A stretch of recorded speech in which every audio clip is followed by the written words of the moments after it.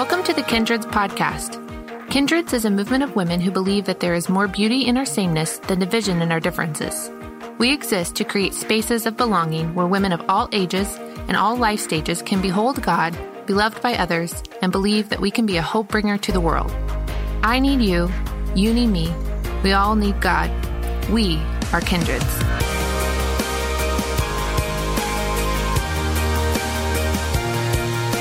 All right, it is great to see you. If we haven't met, my name is Sarah. I get to serve as one of the pastors here at Indian Creek Community Church, and I am so glad that you found your way into this room tonight. Maybe you are new and you say, what is this Kindreds deal? In short, we just are becoming a community of women who believes this, that there is more beauty in our sameness than division in our differences. Out there in the world, everybody's trying to divide us, woman against woman, based on age, class, gender, race, and we're just coming together in unity to say, I need you, you need me, and together we all need God. Does that sound good to anybody else? And so we gather around three things. Number one, we get together to behold God. We just say we want to get in God's presence and grow in our relationship with him because we think he changes our lives. Number two, we want to be loved by each other. We want to come into spaces of community where we have deep friendship. And lastly, we want to believe that we can be a hope bringer to the world. That this message is not just for us, but when we leave these walls, we have a message of good news to give to other people. Does that sound awesome? And so I'm glad that you're here tonight. You are in on the beginning of this journey. This is only the second time that we met. And if you were here last fall, I shared a little bit about high school Sarah. If you missed it, in short, it had something to do with Rachel for Friends haircut meets vegetarian eating animal rights activist protester. That was me in high school. But what I didn't tell you is that as a senior in high school, I was actually voted worst driver in my high school class. I even have the yearbook photo to prove it. There I am, complete in my bootcut jeans, which someone told me tonight are coming back. So if you are done with the decade of skinny jeans, is anybody done with the decade of skinny jeans? Hope is on the horizon, ladies. It's coming your way. The skinny jeans are going to disappear. Maybe we will see. We'll bring them back. But listen, the reason why I was voted worst driver was actually not because I'm a bad driver, I promise. But it was because so often I had the inability to drive because I could never find my car keys. You see, between the ages of 16 and 18, I lost 11 sets of keys to my car. I'm not exaggerating. I would go to track practice and I would set them on the field and then I'd be out there. We didn't have phones back then. So flashlights, looking in the grass for where my keys are. I would leave them on piles of clothing in the mall. I would leave them in a purse that I used yesterday that I wasn't going to use today. I could never find my keys, and it was a real problem. And so you just need to know this about me. I am a reliable person when it comes to matters of the soul. But when it comes to matters of small things like glasses, phones, keys, wallets, credit cards, I'm not the best. Like, just don't hand me your license and say, watch this for me, because it probably won't be there when you get back. And so I would always show up to things without my small things. For instance, I have actually shown up to the airport not once, but twice without my driver's license. I thought I had it. I opened my wallet, and then when I went to the little clear part where it's supposed to be, it was not there. But not once, but twice, they let me on the plane. So now it's not good because I'm not learning responsibility. They didn't slap me on the hand and send me away. They said, it's okay. You can keep losing things, and we'll still let you on our airplane. So I'm not learning my lesson. I got married to my husband really young, and so he was very quickly whisked away into my vortex of forgetfulness.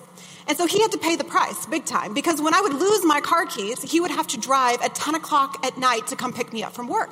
And when I would lose my phone or my wallet, he would have to spend 20 minutes walking around the house trying to help me find it, and I would often make him late for whatever it is that he was going to. On one such occasion, we were living in England, and I had lost something important, and I was definitely making him late, and I think it was keys, probably keys, my house keys. And he looked at me and he goes, so where are they?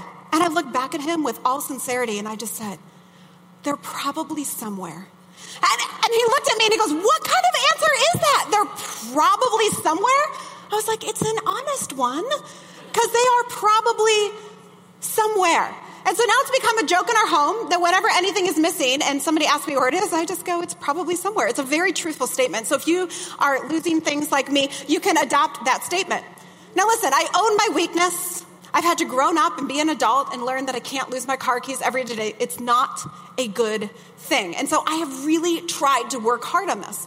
And a couple of months ago, my husband Jake was talking to another person and was talking about this period of my life when I used to forget everything, because I certainly don't anymore. And I defended myself. And I was like, that was a long time ago. That was young Sarah. This is responsible Sarah. I don't lose things anymore. And he just looked at me and laughed. I think it's the Bible that says that pride comes before a man's fall. It comes before a woman's fall too. And what happened was, a couple weeks later, after church, we had some guests in town, and we did not have enough room to go in one car, so we decided to go in two. We were in a hurry, and I was fumbling through my purse, which contains lots of things. Anybody else? Lots of things in your purse. And he just didn't have time for me to look for the keys that were in my purse. He just said, here, take my keys, drive the kids, meet me at the restaurant. So I did. We ate, and when I left the restaurant, I pulled my keys out of my purse, and I drove home. The next day, Jake looks at me and he goes, hey, can I get my car key? I go, your car what? He's like, my car key I gave you. And I was like, you didn't give me your car key. He goes, yeah, I did. And I thought about it. I was like, oh yeah, he did. And I was like, well, I hope it's in my purse. I looked, it wasn't in my purse. So I examined my belongings from the day before, everything that I wore, and I started to panic. I was like, oh man. I started to look through the car. I looked in the cup holder. I was cleaning up the floorboards, and he comes in, what are you doing? Nothing. I'm doing nothing. I'm cleaning the car for once. That doesn't happen that often.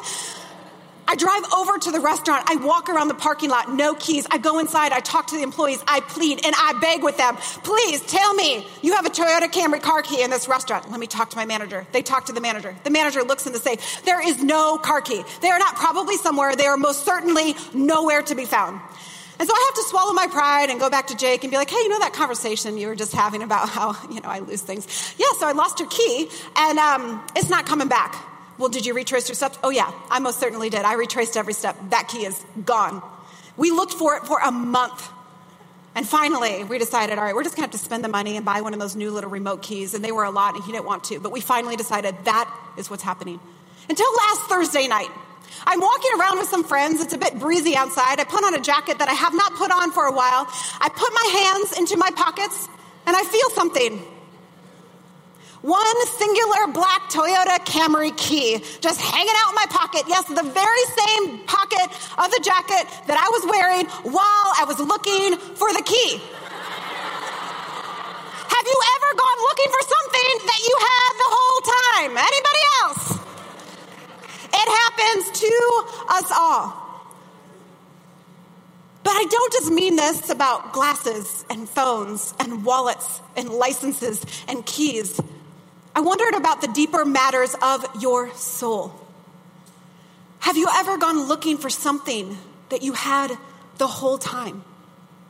I'm talking about the things that the Holy Spirit has already given to you as a gift. He's already deposited on the inside of you.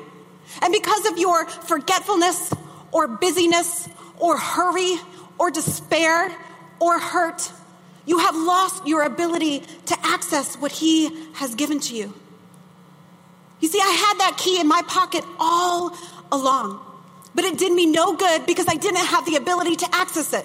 While I was out in the parking lot, it was with me the whole time. While I was talking to the manager and looking it for him, it was with me the whole time.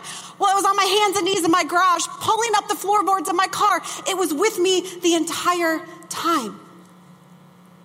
And the truth is, this happens to us all the time.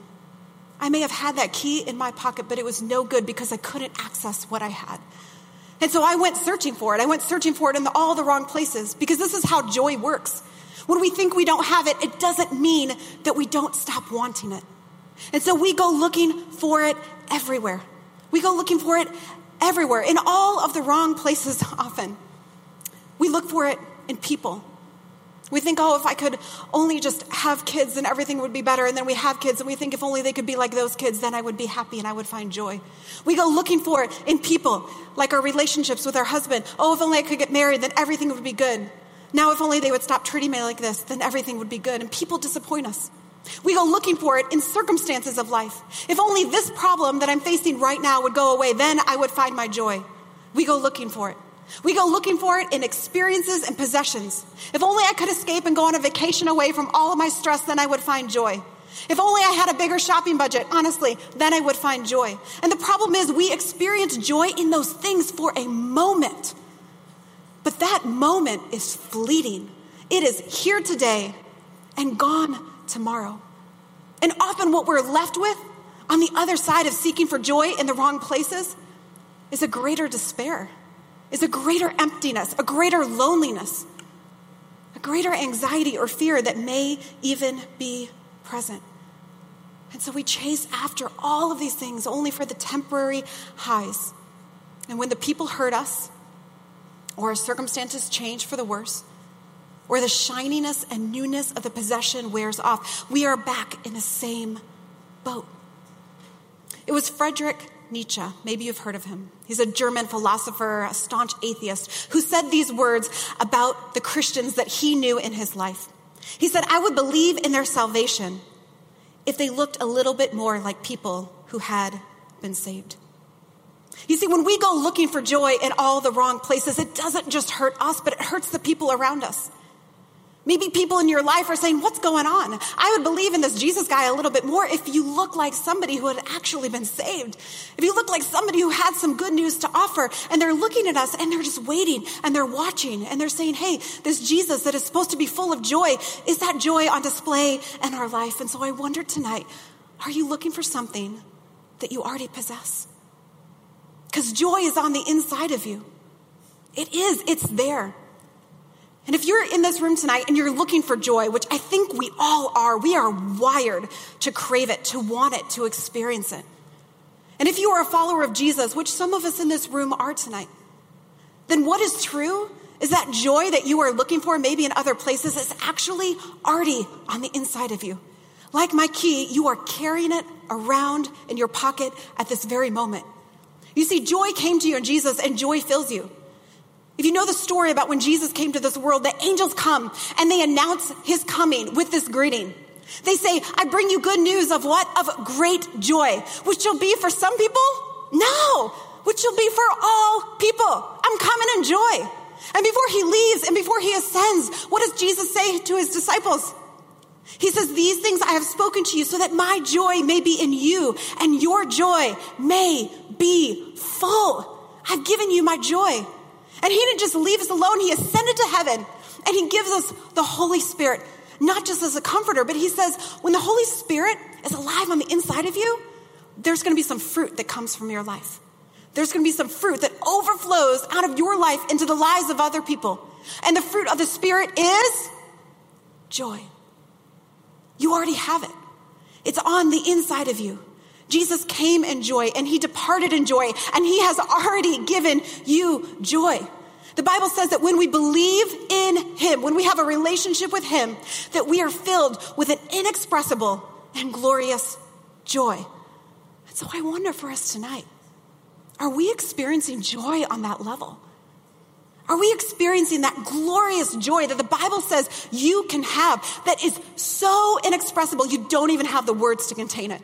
You don't even have the heart to contain it. The smile on your face can't be big enough to contain it. The people in your life can't handle it. They're like, "Down with the joy. Stop with the laughter. Enough with the happiness. I can't contain the joy that's exuding from your life." Is that what we have? I don't know. I don't know if we have that all the time. I know I certainly don't have that all the time. Instead, joy feels like a fight in my life. It feels like something I have to claw for and I have to choose and I have to battle for each and every day because I will always go negative and I will always go bitter and I will always go angry. I will always respond in the exact opposite way that Jesus says that we can actually respond to some of the most difficult things in our life.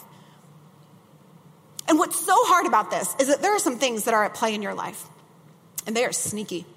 And they don't like to make themselves known. In fact, they like to dress up and mask themselves in a lot of other different things so you don't know that they are working in your heart and your mind. And they are joy stealers.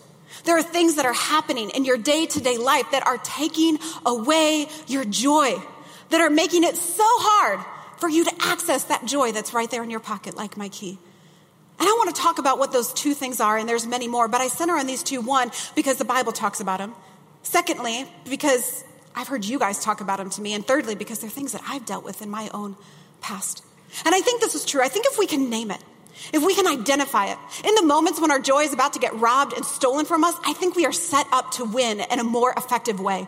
If we can say, oh, no, I see that joy stealer at work in my life, not on my watch, not today, not this time. And the first one is our past.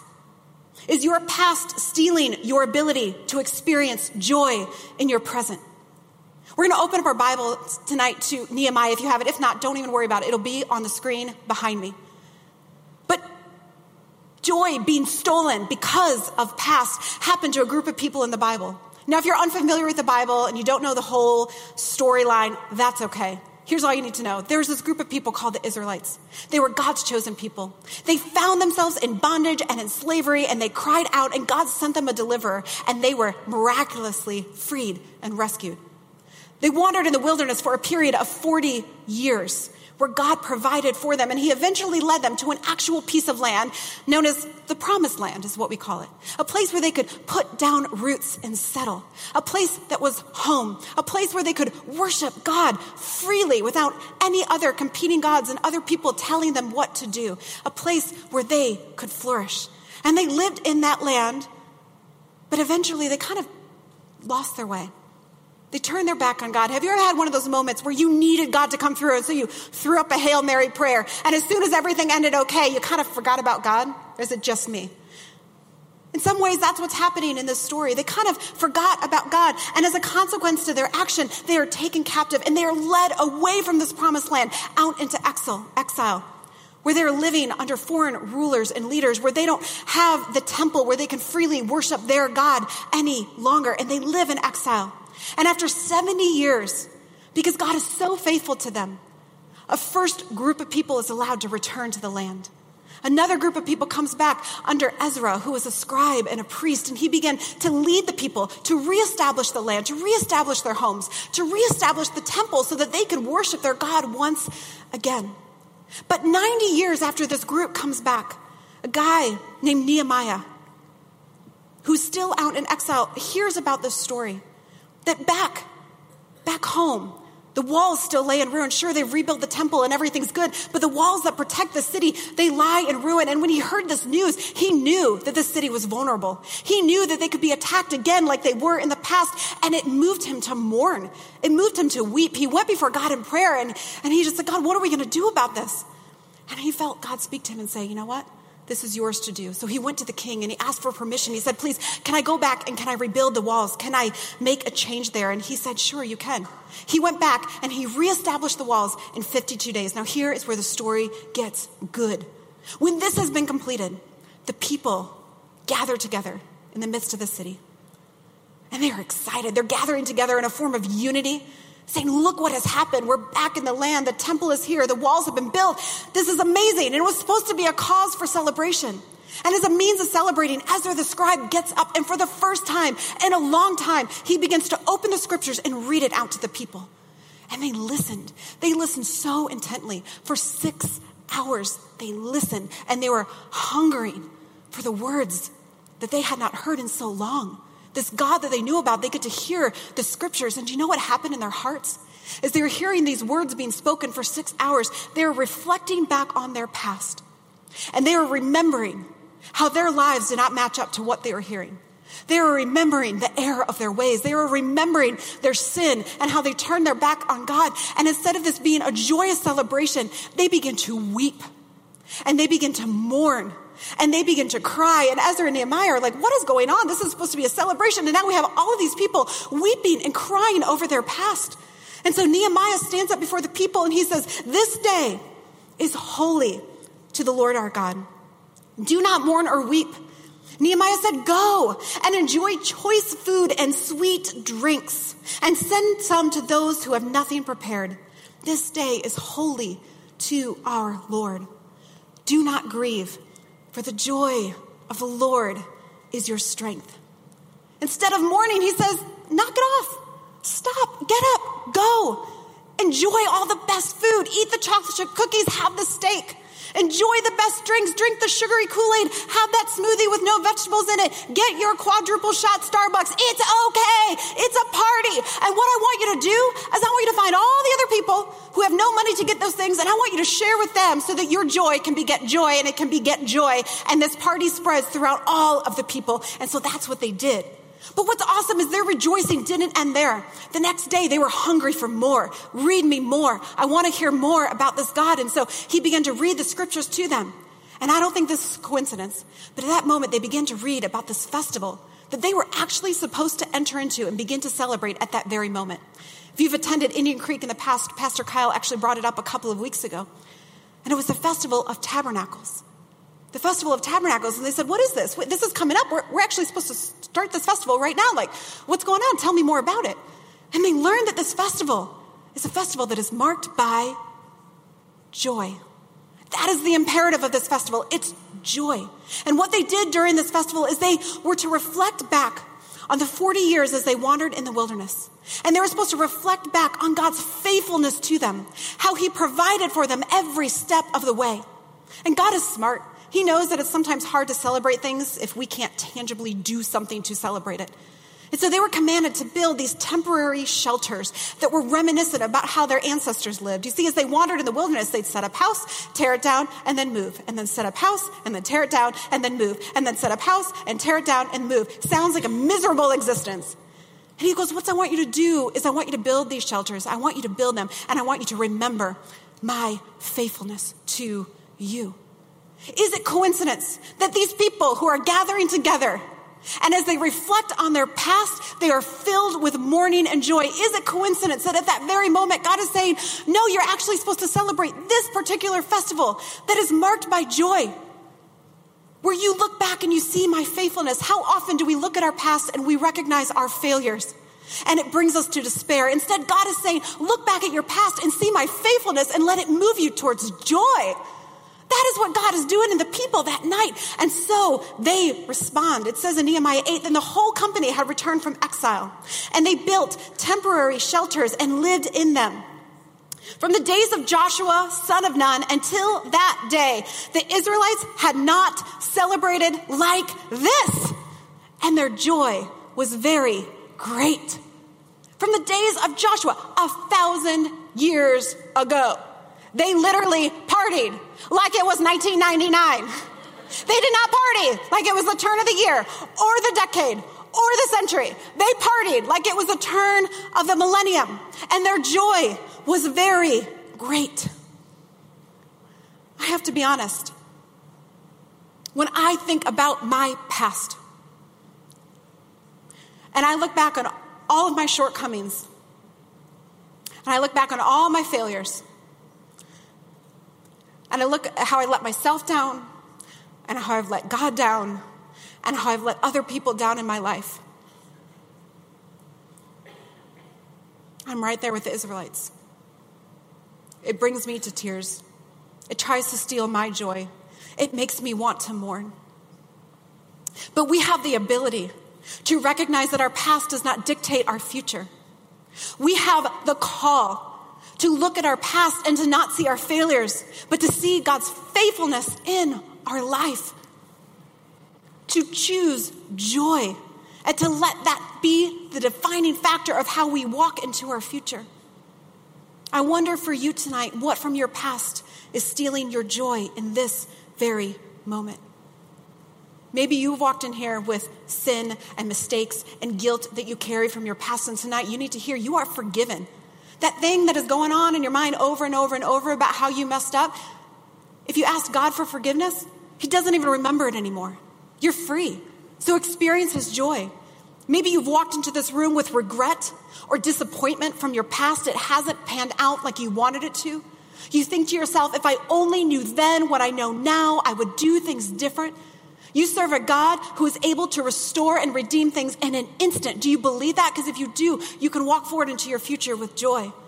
Maybe your fear is robbing you in your past. You are so worried that whatever happened to you in your past is going to happen again. But the Bible says that God's perfect love casts down all your fear, and so you can walk into your future with joy. If you have walked into this room with deep shame tonight, and you think people would never love me or accept me if they knew who I was or what I did, can I tell you that your shame does not define you, because we all have it. So if you feel that way, then I feel that way, and we're in the same boat together. But Jesus did not just die for your sin. He died for your shame on that cross too, and you are set free. You are loved, and you can walk into your future with joy. The past does not have to define you. So it's okay to mourn, but there has to come a time like the Israelites where our heart turns and we choose joy. Where our heart turns and we stop looking at the failure and we start looking at his faithfulness. And for some of you, tonight is that night that you need to embrace that. Because the joy of the Lord is your strength. Anybody hear that before? What does that even mean? I grew up in the Midwest, and my grandma has this plot of land out in the middle of nowhere, USA. And on this plot of land is a little tiny hut of a house. Your garage is bigger than it. I promise you, it doesn't even have a shower. It doesn't look appealing. And so when we would stay on that piece of land, we would always camp out in tents. And my cousin and I was probably 7, 8, 9 years old. We're sleeping in a tent one night when a massive storm rolled in. Thunder, lightning, kind of like today. You guys battled the storm to get here. Awesome. I have never been so scared. Till a little girl sleeping out in a tent in the midst of a thunderstorm was not happening. And so we grabbed our sleeping bags and we ran into that house, and we found so much joy. That house was that word strength means stronghold. It means safety. It means refuge. So do you see? The joy of the Lord is like your house. The joy of the Lord is your stronghold. The joy of the Lord is your protection. The joy of the Lord is your safety. The joy of the Lord is your refuge. And if you are running away from joy and you are clinging to despair because you are determined that your past will define your future, you are determined that you cannot be joyful and praise God in all things, then can I tell you that you are running away from the very thing that God has given you as a gift to protect you and to keep you safe for whatever it is he has for you in your future. And so this is not just a gentle pleading to find joy. This is, ladies, be determined to find joy, because it's your safety and it's your protection in this life and in every single day hereafter. The second thing that I think steals our joy is our problems. Maybe in this present moment, your problems are stealing your joy. And I have to be honest, I know that some of you have walked in this room tonight with incredibly difficult situations in your life. Decisions and you don't know the answer. Family members who are in pain and you don't know how to help. A diagnosis that feels so great you don't even know what tomorrow holds. And I don't want to be insensitive to your problems because I know that they are great. Some of your problems may be so great you've walked in this room tonight and you're just bitter at God. You are bitter and you are angry and you are mad. Why would God, who is supposed to be love, allow this to happen? Whoever that is in this room, I've been praying for you, and I just feel like God wants to tell you tonight that he is big enough to absorb your anger. And it's okay. And he loves you anyways. My kids can get as mad at me as they want, and my love for them will remain fierce. They can do whatever they want, and I will never stop loving them. God is big enough to absorb your anger and your grief, and he loves you anyways. And I hope that you have walked into a room tonight that is also big enough to absorb your anger and your grief, and that we respond to you in love because you are loved by this room as well. But regardless of what you're facing, the Bible talks about how we can choose joy in the midst of our trials. In Philippians 4:4, it says this: always be full of joy in the Lord. I say it again, rejoice. Seems insensitive, doesn't it? But you don't know what I'm going through. How am I supposed to rejoice even in the midst of this? Those are empty words to me because it's impossible. But you have to understand, when Paul is writing these words, he is not writing them from a comfy living room chair. He is not writing them from a beachfront vacation. He is not writing them around the dinner table surrounded by family and friends. He is writing these words from prison. And not only is he writing these words from prison, but he is writing to the church in Philippi. Do you know what happened in Philippi? Do you know what this church would have seen happen to this man? They would have seen him stand up for his faith. They would have seen him beaten and imprisoned, even though he did nothing wrong. So when the readers of this letter got it, And it says, rejoice in the Lord always. Again, I say it, rejoice, be filled with joy. They're saying, all right, maybe I got a fighting shot because the author of this letter, inspired by God, man, I watched him be beat. I watched him be in prison for something he didn't do. I watched him walk through the hardest moments of life, and I watched him choose joy. And if he can do it, maybe I can too. You see, when he was thrown in prison, it says this, at about midnight, here's how we responded. Paul and Silas were praying and singing hymns to God, and the other prisoners were listening to them. And suddenly, there was such a violent earthquake that the foundations of the prison were shaken. At once, all the prison doors flew open, and everyone's chains came loose. What did they do in the midst of their worst moment? They chose joy. They said, I'm going to sing, and I'm going to worship, and I'm going to believe that God will meet me even in the midst of this. Wow. And God worked a miracle. He worked a miracle in their life. If you have a problem today that is making it so that you cannot choose joy, can I tell you, the joy is not found in the absence of your problems. Joy is found in the presence of God right there with you in the midst of your problems. Whatever prison cell you are in today, you're not in that cell alone. God is with you. And I wonder what would happen if in that moment you decided to choose joy. You decided to pray and say, God, I'm with you even in the midst of this. And you are with me even in the midst of this. And I am not alone. I wonder what miracle God has the ability to work in your life, because I think that he can. I believe that he can. See, you're not going to get a feeling of joy in the midst of difficult circumstances. When I'm grieving, I don't feel happy. There isn't a smile on my face. I am not laughing. And that's not what the Bible is talking about. Joy is not just a feeling. Joy is an action. It's a choice. It's something you do. And I couldn't think of better words to give you tonight to say, well, how do I make that choice? What does that choice look like? Than the author who wrote these words, and her name is Kay Warren.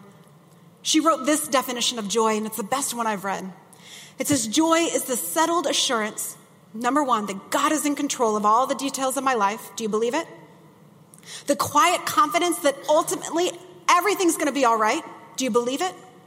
And the determined choice to praise God in all things. It says, I can choose joy in this moment because God, you are in control. I can choose joy in this moment because I have the confidence that everything will be okay. And even if it's not right now, and even if it's not on this side of eternity, someday it will be. Someday God will wipe away all the tears. Someday he will restore and he will make all things right. One day it will be. And I have joy because I have made the decision that I'll praise God even in the midst of this. And what is so powerful about these words is that 2 years after she wrote them, she didn't even know, but she'd faced the biggest trial of her life. Her son, who dealt with mental illness his entire life, would take his own life.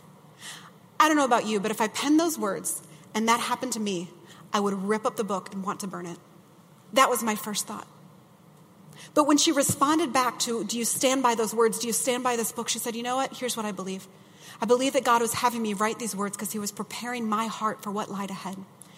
And I didn't even know it, but he was giving me the tools that I needed. So when the biggest storm of my life came, I knew exactly what to do. What faith, what courage, what choice of joy. So my question for us tonight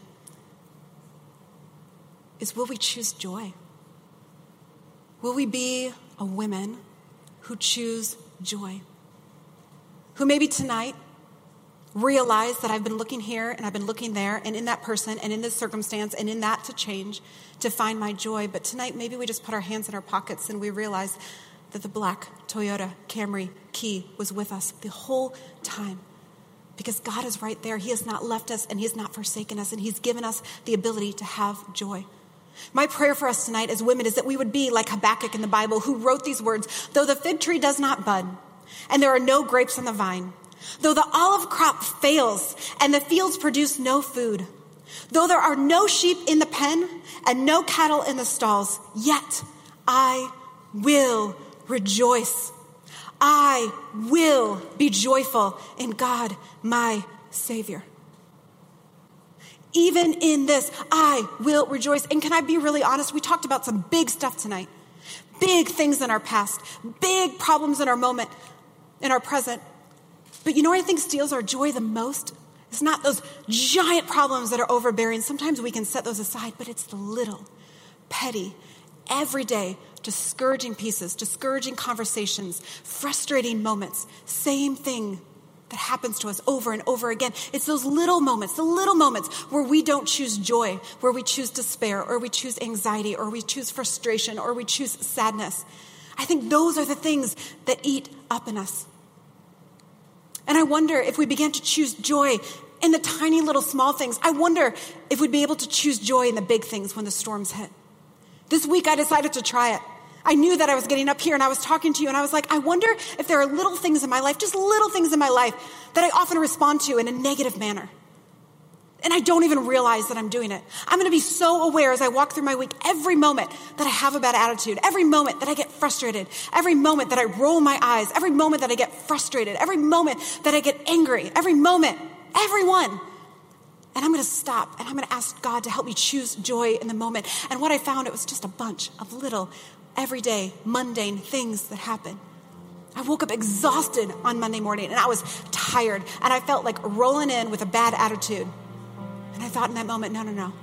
Even though I am tired and I did not sleep last night, I will choose joy because I know that it will affect the temperature of everyone that I meet today. And I don't need a smile, but maybe somebody in my world does. I share my husband with a lot of people, and sometimes when he leaves town to go help another church or go pay a visit to someone else, I have double duty at church, at home, and a lot of different areas. And so sometimes I'm a little cold. And I'm like, there you go. And in that moment, I was like, no. Even though I have a little bit extra on my plate for the next 48 hours, I choose joy, and I recognize how blessed am I that I have somebody who loves and serves people so well.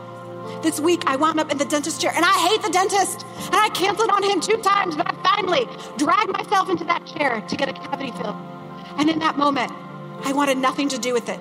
Why do I have to be here? Why do I have to have bad teeth? Genetics, nobody else has to do this. I always have a cavity. As sure as the sun will rise, I'm going to have a cavity. And in that dentist chair, I was like, no, even though I'm here to get a cavity filled, I'm going to choose joy. Because at least I have the ability to get this rectified and I'm not going to be in pain for the next 5 years like so many people around the world. I sat in a hospital on Tuesday with my daughter who was having a procedure done, and I was anxious. I was anxious about what was happening and her going under anesthesia. And instead of responding in anxiety and fear, I stopped and said, no, I have confidence in you, God. That's joy. It's confidence in God. And I choose joy because I right now have people interceding for her, and I have the best doctors with her. And I get to take her to a doctor. I was in my kitchen cooking dinner, and I hate to cook dinner. If you know me, you know this. Like I think I mention it every day. I'm going to stop. Choosing joy, I'm going to stop moaning. And I hate doing laundry, and I found myself over the stove again, cooking all I can muster up, which was frozen chicken nuggets and frozen broccoli, which is not very good, but I like make a healthy smoothie on the side so I feel better about myself. And in that moment, I was like, even though I'm making my millionth meal and I will have to make another one tomorrow, I'm choosing joy in this moment. I'm going to put a smile on my face and some good music and hang out with my kids in the kitchen because I get to feed them today. And so many mamas around the world don't get to feed their kids today. And so I'm choosing joy in this moment. It's the little things, ladies. So what are the little things in your life this week where you, like Habakkuk, say, even if this, I will rejoice. Even in this that I hate, I will take joy. That is our task this week. And I think what will happen is that our heart will begin to change. I think our expectancy about our future will begin to change. I think the way that we see things will begin to change. I think our hearts will lift, our countenance will change, and we'll actually see God work and move in our lives in a way that he hasn't before. That's what I think will happen. And that is my prayer for you tonight. As we close this out, I'm aware that maybe not all of us have that key in our pocket. You say, Sarah, you've talked to me about joy filling my life because I'm in a relationship with Jesus. But I'm not. I'm actually far from him. Maybe you're that individual who's mad at him, and that's okay. But tonight, we're not going to leave this room until I give you the opportunity to simply make your peace with God. You see, God loves you deeply. 20 years ago, almost to this day, I prayed a prayer I'm about to ask you to pray in a moment. And I said, God, I surrender and I give you my life. And my life has never been changed.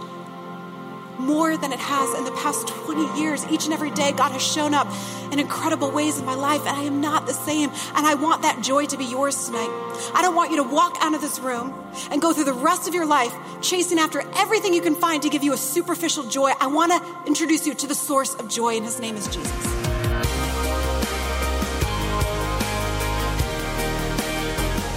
Thanks for listening. If you enjoyed this podcast, share it with a friend and be sure to follow us on Instagram @WeAreKindreds and WeAreKindreds.com.